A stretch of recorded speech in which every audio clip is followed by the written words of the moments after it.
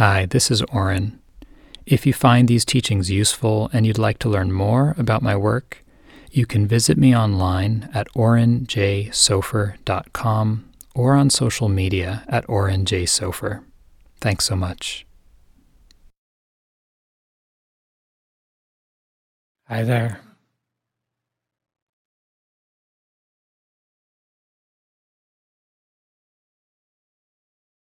As far as I'm concerned, you're doing great. I mean it, because you're still here.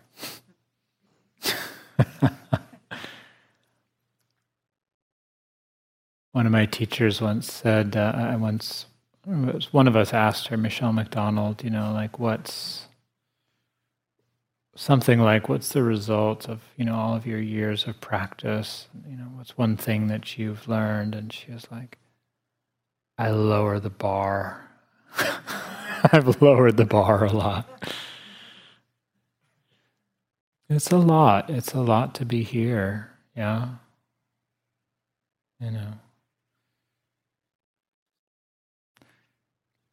As we were just sitting quietly before I opened my mouth, I had this image of just wanting to sit quietly with each of you, just alone, and have a cup of tea. And maybe just be quiet or listen.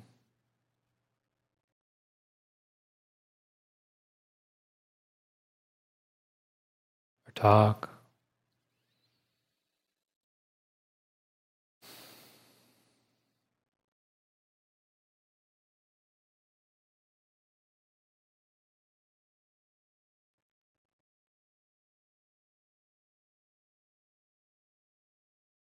There's something we learn in this practice of kind of attuning to what's needed.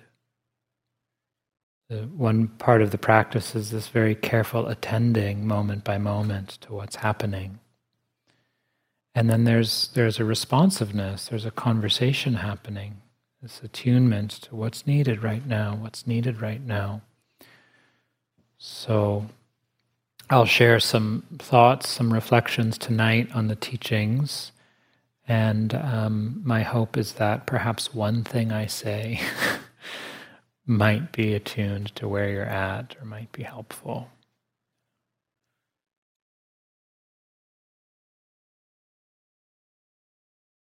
I remember the very first insight I ever had in my life when I was a little boy. I don't remember quite how old I was. I was less than 9. It was before we moved. We moved when I was about 9. So maybe I was 6 or 7. I was lying on my back in the backyard of the house where we lived and just staring at the sky, not doing anything the way some children have the privilege of doing. And I was looking at the clouds, and all of a sudden I noticed that they were moving. And there was just this aha moment of just like, whoa, the clouds move. I'd never noticed it before. They were just kind of those fluffy little white shapes in the picture books, or just walking outside. It's like there are the clouds. I'd never looked closely and carefully enough to see the change actually happening. So, embedded within that story, there's quite a bit. There's, of course, the privileges of my own childhood of, feeling both physically and emotionally safe enough to just lie there and actually having the time and the space to do that, having the conditions to do that. And then there were the internal conditions that allowed that moment of clear seeing, insight to occur, relaxation, curiosity, certain kind of continuity of presence, paying attention. The mind wasn't just wandering and thinking, it was watching closely long enough to see the change. And then boom, oh, look at that. That's how it is. It's not what I thought it was. It's actually this. I didn't fully understand the significance of that until many, many years later. I began to practice and started to learn and see that actually everything is like that.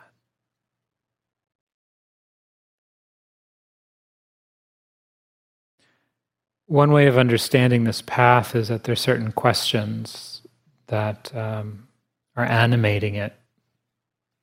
More meaningful questions of being alive. What does it mean to be happy? Truly happy? Why do we suffer? How do we make the most of our time on the planet? How do we fulfill our potential? Who am I?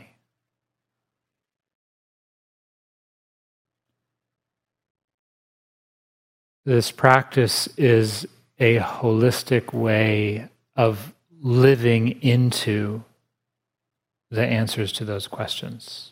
As Rilke famously said, to learn to love the questions themselves and to live them until we live into the answers.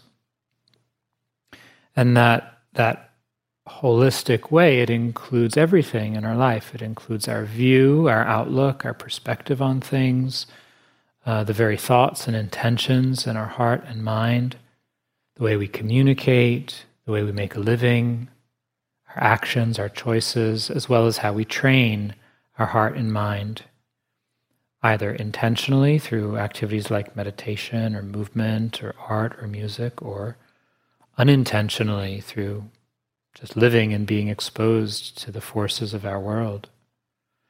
So I want to talk tonight about two ways that this path of practice supports and transforms our lives, and through that, our world. The one way of understanding what we're doing here and the trajectory of the path as a whole is as cultivating inner resources, building inner resources.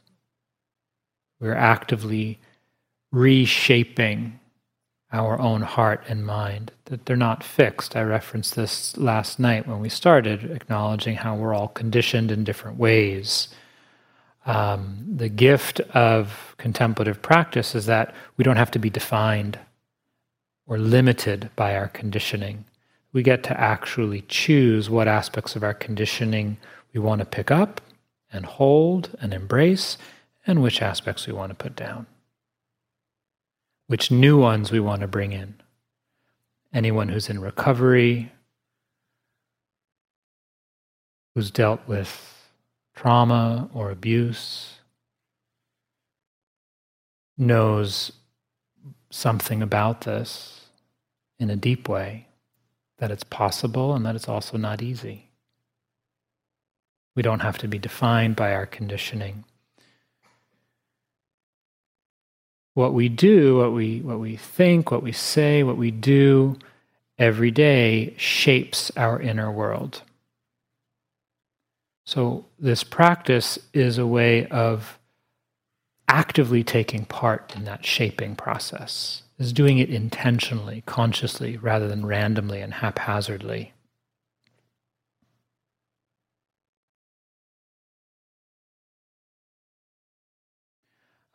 Many years ago, I was on the road, kind of as a dharma bum, as we say, is kind of moving around from odd job to odd job, and then sitting retreats when I could. And I was fairly sick at this particular time. I had a chronic digestive condition that led to a lot of pain and discomfort and other unpleasant symptoms I won't share at this particular time. And I was in my early 20s, mid-20s at the time, and I had very much a sense of needing to figure it all out on my own and take care of myself. And I was pursuing alternative treatments and taking supplements and diet and so forth. And I was down in LA, going to different healers, and I lost control of my bowels in a grocery store, running down my leg. And it took that for me to realize, like, I think I probably need some help. To start to have some more compassion for myself. Like, this is really hard. Probably should go see a doctor. Get some medicine, which I did. And that didn't mean that I had to give up taking care of my diet and pursuing alternative treatments, that I could actually take the best of both worlds. I didn't have to be so rigid about it or one over the other. I could actually draw on the best of allopathic medicine and alternative medicine and so forth. And I started to get better after that. After I got some medicine, started seeing a gastroenterologist and so forth. It was a very humbling experience, but it taught me something about self-compassion and the need to really learn more about it and actually cultivate it and have more tenderness for myself, take care of myself in a more profound way.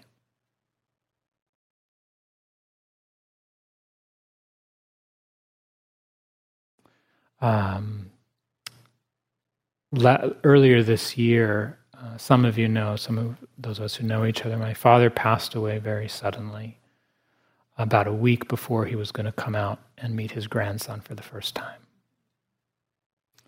I know there's at least a couple of folks who have lost parents recently here, so just feeling that tenderness with you. And one of the blessings of just the grieving process for me has been the tenderness that I've been able to have for myself and allowing myself to grieve, allowing myself to be honest about the regrets I have in our relationship. Not too many, fortunately, but some. And to not beat myself up about it. And I can say, without a doubt, it would not be possible without this practice. To be so open to the grief, to be so open to the regret, and to actually feel that process bringing something so beautiful to my heart.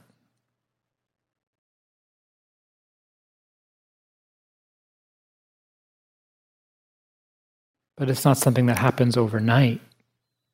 It's many, many years of being really harsh on myself and pushing myself to learn to cultivate more compassion, more tenderness, more forgiveness and acceptance of myself. We can do this. We can shape our hearts, our inner world. This is just a short quote from an incarcerated practitioner. Some of you may know his name, Jarvis Masters. He's been on death row here at San Quentin for many years for his involvement as a young man in some gang violence. And he started practicing while he was inside. And he's written a couple of very good books. One of them is called Scars. This is from his book, Scars. The realization that you can choose to be peaceful and not angry is a powerful one. It can change individual lives, families, and societies for the better, though it takes hard work, of course. I know I'll face my anger every day. Thich Nhat Hanh writes, if you've seen once, you can see forever. The question is whether you have the determination and the diligence.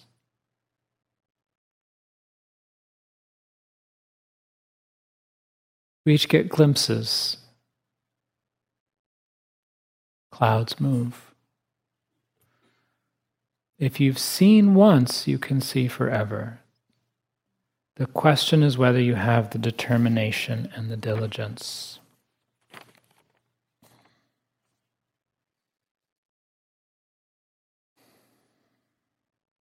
So one thing we're doing here every day, every sitting, every walking, every moment is cultivating inner resources. We're reshaping the landscape of our own heart and mind. Every time you let go and start again, you're cultivating patience, resilience, Every time you say some version of, that's okay, keep going, cultivating kindness, forgiveness. Every time you notice that you're pushing, you're trying too hard, and you ease up, you're cultivating a wise and balanced relationship with effort and energy. Every time you notice that you're kind of a little bit collapsed or slacking, like, no, come on, like try, put a little more effort in. You're cultivating a sense of resolve, clarity, determination. And as we know, these qualities are essential for our lives, right? Whether you're raising a child, working a job, organizing for change, in the many, many different crises that are unfolding, that need hearts that are clear and loving and stable and compassionate. The world needs the resources we're building here right now. It needs us to embody these and move through the world, offering them moment by moment, just by our way of being.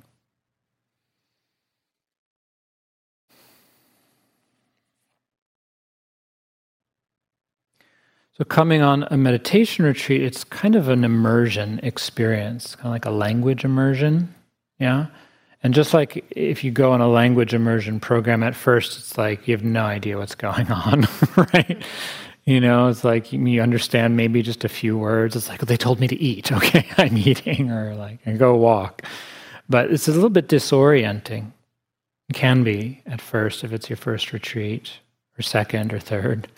There's a kind of culture shock. We come into the container and it's so different, as almost Devin or Dawn was saying earlier today, it's so different from how we live our day-to-day lives, that a part of the mind is just kind of reeling a little bit.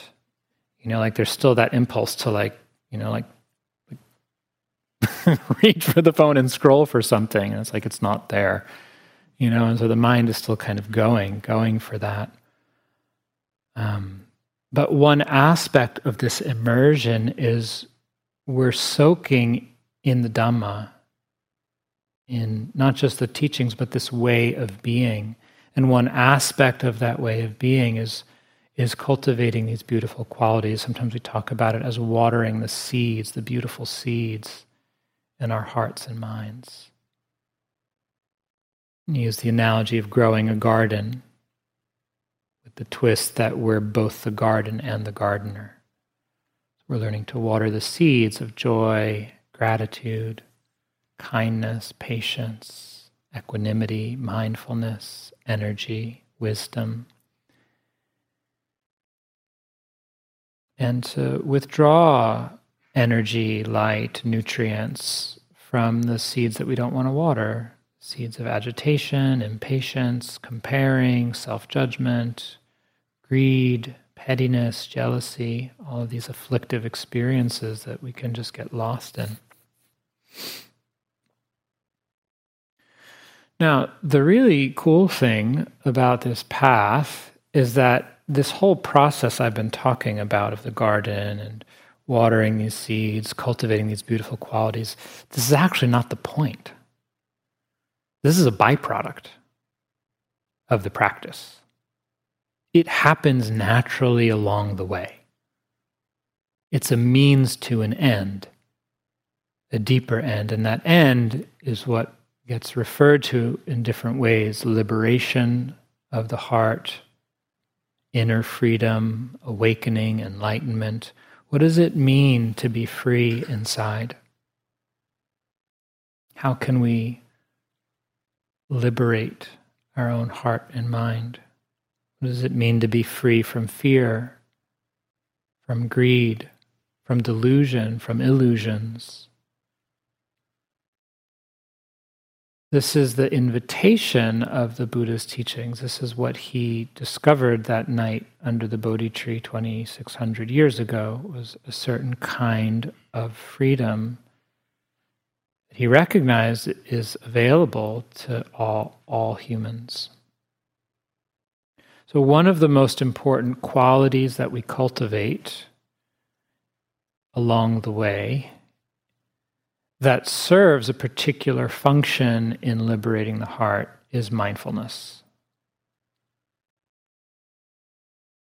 Sati in Pali, which literally means to remember, to remember. So mindfulness is a clear and balanced awareness. It's being present and non-reactive. We're aware of what's happening and we're engaged with it. We're really connected to it directly, intimately, without getting lost in it. So one aspect of that is the awareness, just actually being present. My wife and I took our son to this carousel in Tilden Park. She and I both thought it was actually quite sad. It's this weird structure in the middle of the forest. We were both kind of a little disturbed by it. He thought it was kind of peculiar. He just kind of watched, But the moment that I'm getting to that was relevant for our purposes was afterwards. We were standing outside, and they've got all the sort of like Christmassy lights and ornaments and things. And he's just a little over a year. And I want to acknowledge that we can be sensitive or tender to talk about children for a variety of reasons, whether maybe we're able to have children or perhaps lost a child, God forbid. So I just want to acknowledge that. It's not always an experience of joy hearing stories about children. We're standing outside and, my wife and I are looking at all the ornaments and things, and all of a sudden he goes, he's pointing, he can't speak yet, he just makes, little sounds and stuff. He's like, oh, oh. And all the way up in the sky, it's still light out, there's this little sliver of a moon. He loves the moon. Any book we read, if there's a moon, not in the picture, he points to the moon. Any time of day we're outside, he spots the moon because he's actually looking. And I turned to my wife and he said, he sees it because he's actually looking. We're not looking. So there's the sky, there's the trees. Not actually fully being present. This is one aspect of mindfulness. We're really present. We're actually available to the experience. So young children have this quality, the presence, the openness, the freshness of mindfulness. The other aspect they don't have, and that's the non-reactivity, that's the balance. That's the non-judgmental aspect of mindfulness. Right? That's the aspect we develop as we mature. That's the aspect of the elder that's able to recognize that things change, it's okay, everything comes and goes, this perspective, this equanimity we call it.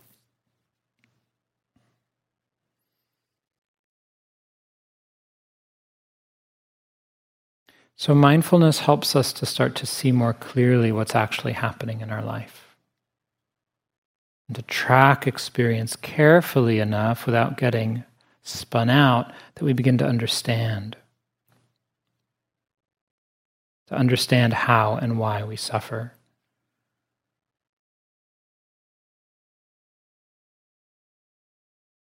So fast forward from the story in Los Angeles in the grocery store about 10 years? Yeah, about 10 years. Now I have Lyme disease, and I'm staying at my father's house after having just checked him into the hospital for a life-threatening infection of his own, which he did recover from. This was many years ago now. And I was lying on his couch and just feeling miserable, a headache, I'm tired, my body hurts, and I was just kind of, going down inside. And then I recognized what was happening. Mindfulness kicked in. I noticed that my mind was telling this whole story about how sick I was and how I was not going to get well and what's going to happen and this is terrible and why do I have to do all this and on and on and on and on. And I realized that what was actually happening, which was that I felt a little tired, had a slight headache, and I had these relatively mild but annoying pains in my body that would come and go. That was what was actually happening. Everything else was extra, was adding to it about the future and what's going to happen and why and how come and it's always going to and I'll never and so forth. Mindfulness allowed me to start to see what was happening, and then wisdom saw the difference. Oh, and look how I'm suffering, look how I'm creating that. Why? Because I didn't like what was happening. The sensations were unpleasant. I didn't want to feel them, and so the mind started reacting. And then here was this whole wonderful 3-course meal of what we call dukkha, suffering. So this is one of the most fundamental processes to understand how and why we suffer. And the Buddha articulated this in what gets known as the 4 noble truths, or sometimes it's referred to as the 4 ennobling truths. This is one of the first things he's said to have taught after his awakening, and one aspect of what he understood the night of his enlightenment.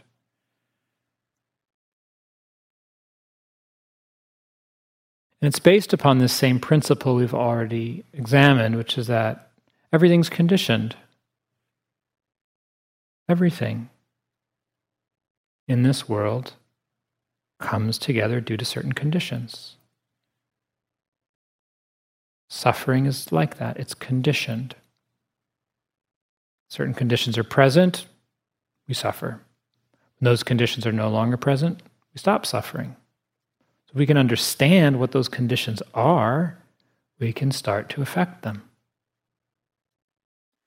So the 4 noble truths go like this. The first truth is that there is this aspect of experience in a human life called dukkha, often translated as suffering, which is a very rough translation. I'll say more about that. So there is dukkha, there is struggle, suffering, difficulty. 2, it's not random. There's a cause. It arises due to certain conditions. It can end. This is the 3rd truth, the good news. It can end. And then the 4th truth is that there's a way to bring about that end. There's actually steps we can take, a certain path of practice, which is what we're doing here. So I want to say a little bit about each of these truths as a way to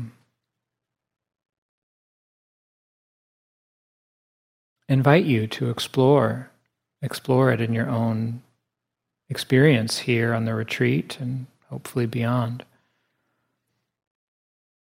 So dukkha, the difficult word to translate, sometimes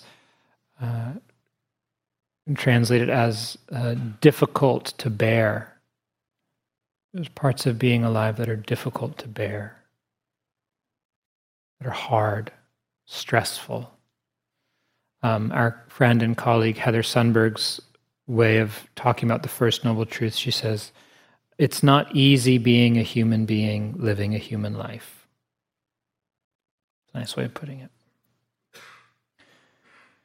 So there's all kinds of dukkha, and this is where the sort of Buddhism gets a bad rap as saying life is suffering. It's this kind of half mistranslation, half kind of like mashing up different teachings into one thing that are not, it's not actually what's being said. So one aspect of what's meant by this, there is dukkha, there is suffering, is that they're just aspects of life that are painful. And sometimes it's referred to as dukkha, the suffering of the unpleasant, right? There's that which is unpleasant. So getting sick is unpleasant. Having an aging body is progressively unpleasant. Dying is unpleasant, so I hear, haven't done it yet. I will. That was a joke, but it didn't go over very well. The second one did. Separation from that which we love is suffering. Being associated with what we don't like is suffering. So maybe that yogi near you whose fill in the blank drives you crazy, being associated with the unpleasant, suffering. There's suffering on the collective level, violence, poverty, war, oppression, destruction of our climate, our earth. Some kind of suffering affects us deeply on both physiological and also emotional and psychic levels.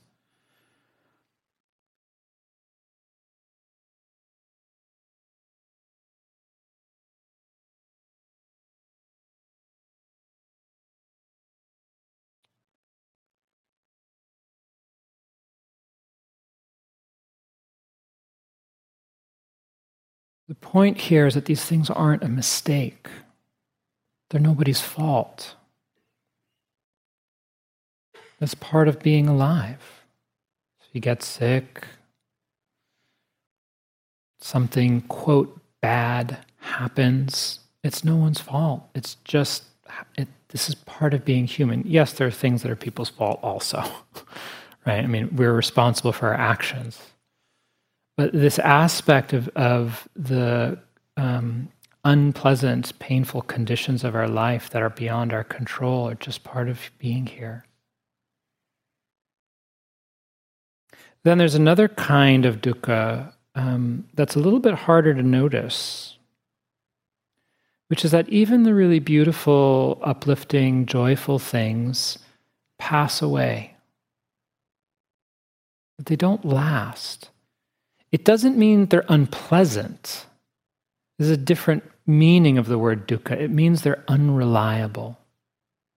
They're ultimately unsatisfying because they don't last. Doesn't mean they're not beautiful or good or uplifting or joyful, but think about the happiest moment of your life. Where is it now? It's a memory. There's dukkha in that. You can't hold on. Right? This is part of what it is to be here.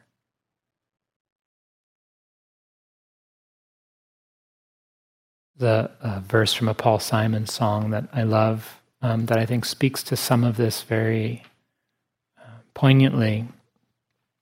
He says in the song American Tune, I don't know a soul that's not been battered. I don't have a friend who feels at ease. I don't know a dream that's not been shattered or driven to its knees. Life breaks our heart sometimes. And that's okay, because this is just the first of the four truths. It doesn't stop here. Right? So the Buddha's starting from a very sobering acknowledgement of like, let's be real, people. It's hard to be here. Right? It hurts. We can't hold on to the good things. And then there's this whole other aspect to it of going through the motions again and again and again and again. It's like, how many times do I need to unload the dishwasher, brush my teeth, or take out the garbage? There's this kind of relentless quality to what's known as samsara, the round of rebirth, which you don't need to believe in multiple lives. It's just look at what's happening every day. It's like Groundhog Day over and over and over, just. So there is this. Just to check it out, the invitation, as Devin said in the opening night, is is to look and see for yourself, like, is it true? Don't take my word for it. Don't take the Buddha's word for it. Look and see, is there dukkha in your life? And then if there is, what did the Buddha say to do about it? He said, this is to be understood, not avoided, not fixed, not explained, not transcended. Understood, to be understood. What do you have to do to understand something? Got to be with it, right? Spend time with it. Listen to it, observe it, get to know it. Who wants to get to know suffering?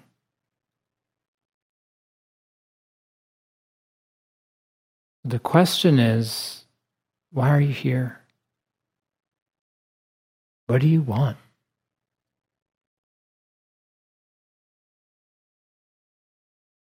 So the second noble truth says that this suffering has a cause. It arises due to certain specific conditions that we can actually observe.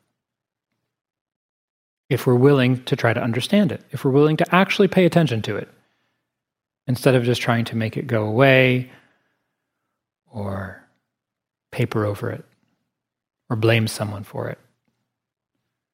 Those conditions are what gets called craving, rooted in ignorance.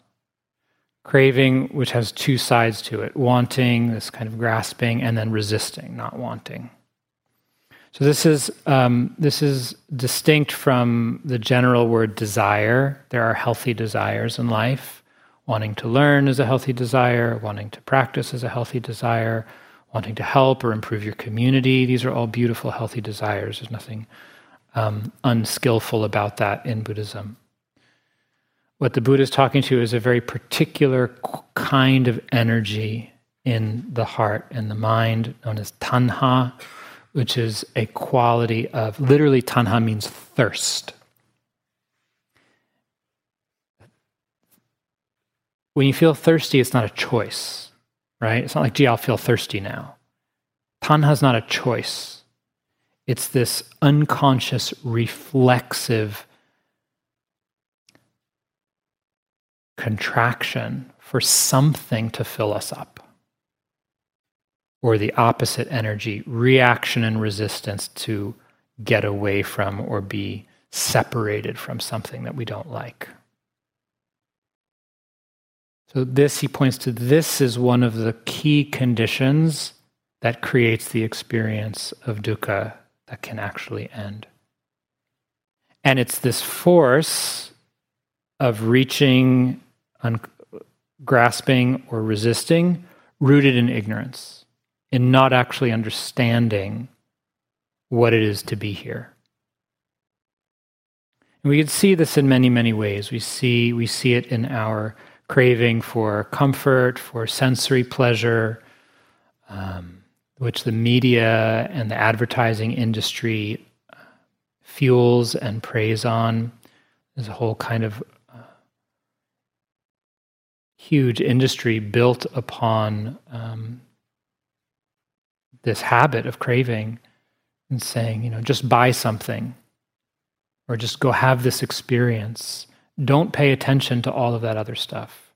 Don't pay attention to what's happening to those people over there, to that ecosystem over here. Just look at this pretty picture and imagine that this could be you and you'll be happy. And craving is also, so it occurs at a sensory level, it also occurs at a psychological and emotional level.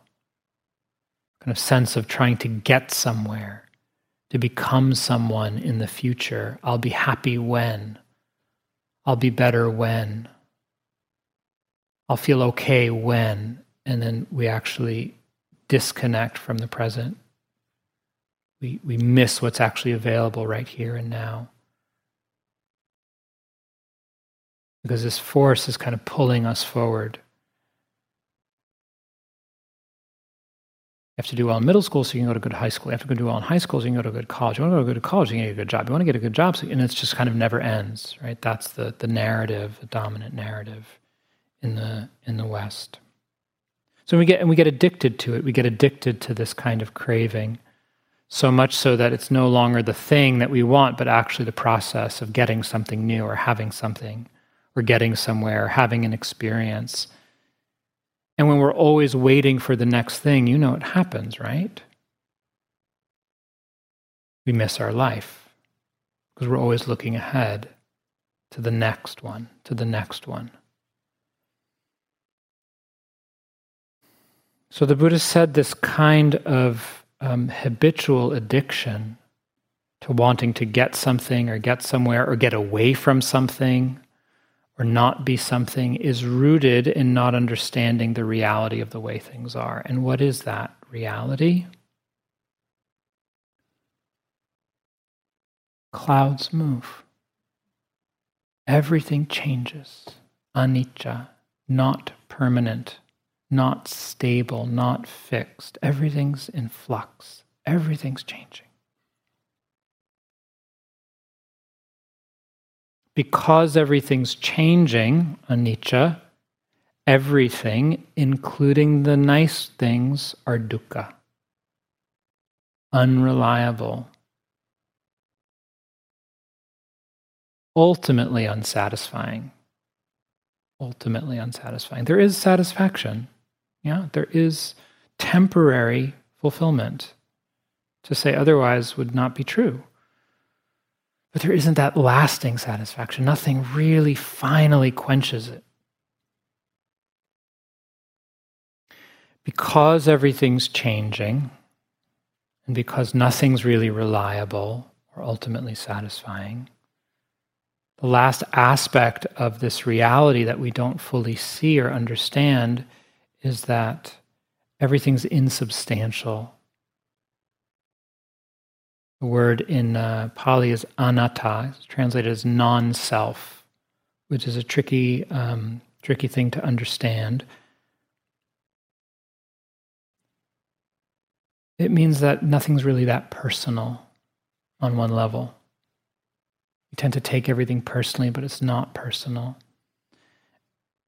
It also means that things aren't in our control. We tend to perceive our life through this illusion of control as if we can actually influence a lot more than we really can. We have some influence, but not that much.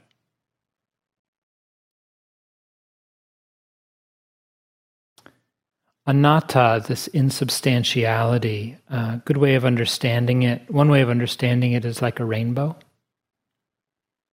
You look at a rainbow. Is there anything really there? Can you touch it? If you drive towards it, will you arrive at the rainbow? No, there's no rainbow. And yet, there is the appearance of a rainbow, right? There is a rainbow there. We can see it. We can both see it when it's there. But it's arising due to certain conditions. And when those conditions change, the rainbow vanishes. So everything is like that, including us. There's nothing really separate and solid there. There's the appearance of a person with their history and life, and all that's very real. It has its own reality. But on another level, it's just conditions changing. The other side of that is that everything's connected. Because nothing's solid and separate, it's full of everything. It's like Thich Nhat Hanh famously said, if you are a poet, you will see that there is a cloud floating in this sheet of paper. Right? Without the cloud, there will be no rain. Without the rain, there will be no trees. Without the tree, there will be no paper. And if you can see clearly enough, you can see that the whole universe is here in this piece of paper. The logger who cut the wood, the food that fed him, everything exists. Because it's empty. It's not separate. So what happens if we go about living our life expecting that which is impermanent and changing like a cloud to be permanent and solid. We suffer. We're disappointed. What happens if we go about living our life expecting that which is unreliable and ultimately unsatisfying to be stable and fulfilling? Guess what? We suffer. We struggle. What happens if we go around living our life taking that which is impersonal, insubstantial, like a rainbow, to be personal, mine, solid? We suffer. Suffering is a kind of friction. Dukkha is a friction. We're not actually aligned with the reality, the way things are. We can begin to observe this. We can begin to observe how holding on in a world of change hurts, and learn how to let go. And in that letting go, there's a ceasing of the suffering. I want to read a short quote from Ajahn Sumedho, one of the senior teachers in the Western Thai forest tradition, about these three characteristics of anicca, dukkha, anatta that I just mentioned, and how we use these. We use the signs of impermanence, unsatisfactoriness, and not self, anicca, dukkha, anatta, as reminders of the way it is, not as ideas that we put onto life. I think one of the problems with the insight meditation, vipassana, as Westerners practice it, is that they tend to project the idea of impermanence. People can project impermanence or unsatisfactoriness so that they're really conditioning their mind to see everything through their projection, rather than trusting in their ability to observe. But these three characteristics of existence aren't positions that we take in order to interpret experience. They're reminders to help us to observe these characteristics as they're happening now. So we're not trying to convince ourselves that beauty is unsatisfactory, but observing that beauty is attractive. It's the way it is. We're not making any value judgment about it. Beauty is impermanent, but that's fine. The only suffering you have is when you want beauty to be permanent. Then you create suffering around beauty.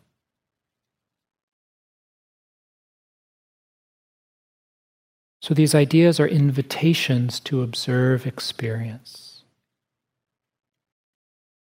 not value judgments or something we need to kind of overlay on top of what's happening.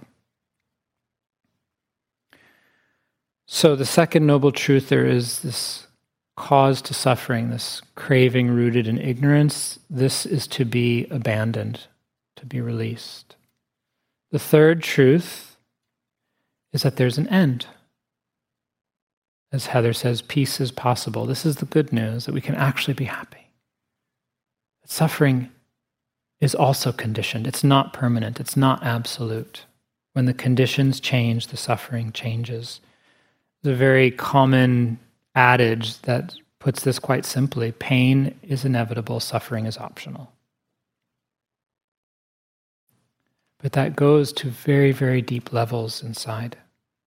And we experience this directly, this ending of suffering, how holding on hurts and letting go frees us in very small, direct ways. So, you're sitting in meditation, all of a sudden you notice you're holding your shoulders a little bit tightly, and you relax them. There you go, it's holding on, letting go. Or you're wishing something would be different, and then you notice the tension of that, of wanting something to be different than it is in this moment.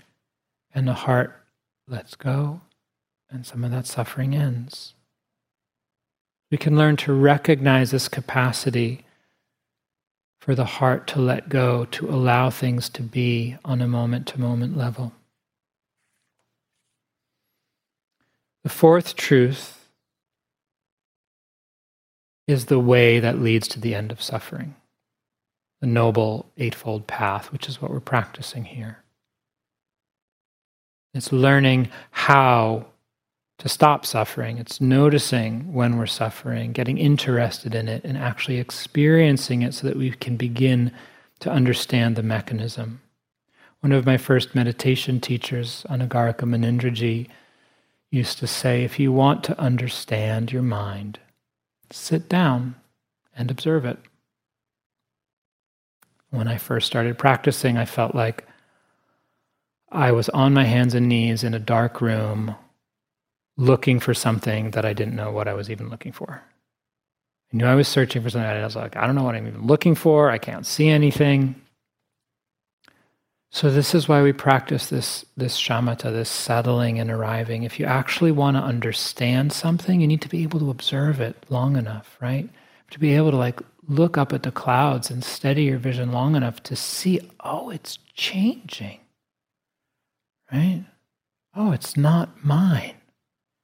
This is just an emotion. This is just a sensation. This is just a contraction.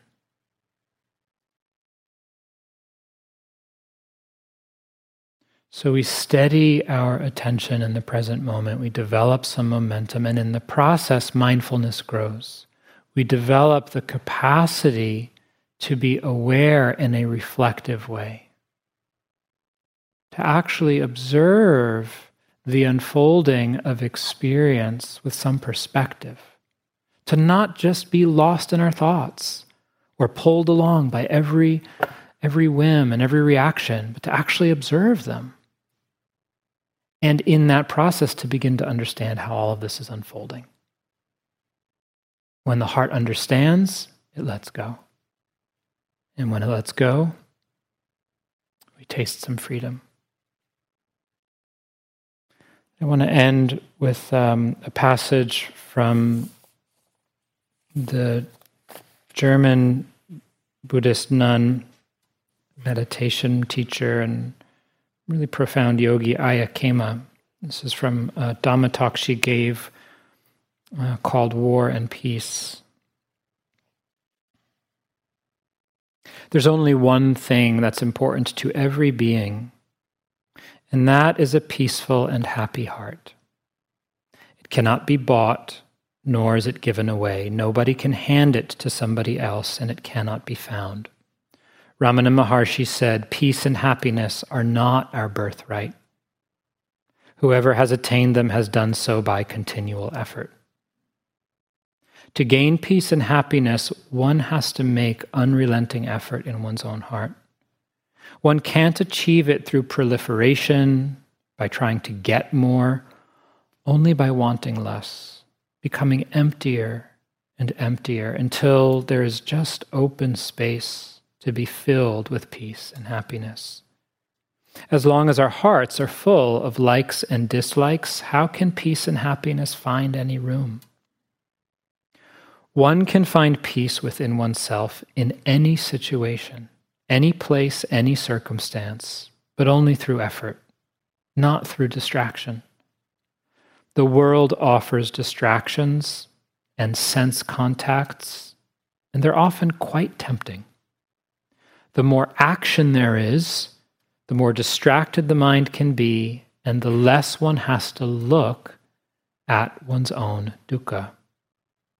When one has the time and opportunity to introspect, one finds one inner reality different from what one imagined. Many people quickly look away again. They don't want to know about that. It's nobody's fault that there's dukkha. It just is, and cannot be eliminated by distraction, negation, or any outside remedy. On the contrary, wanting and getting make dukkha worse. They are the cause for all dukkha. The only cure is letting go. It's really quite simple, but few people believe this to the point of trying it out. So let's just sit quietly for a moment.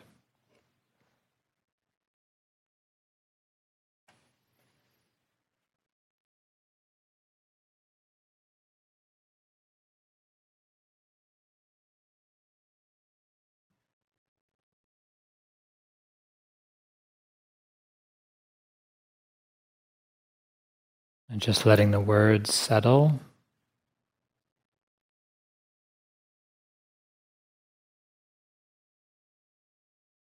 And trusting that whatever you need to remember, whatever was useful or important for you, is right here in your heart.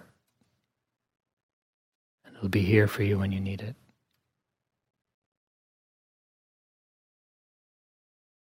Thank you so much for your kind attention.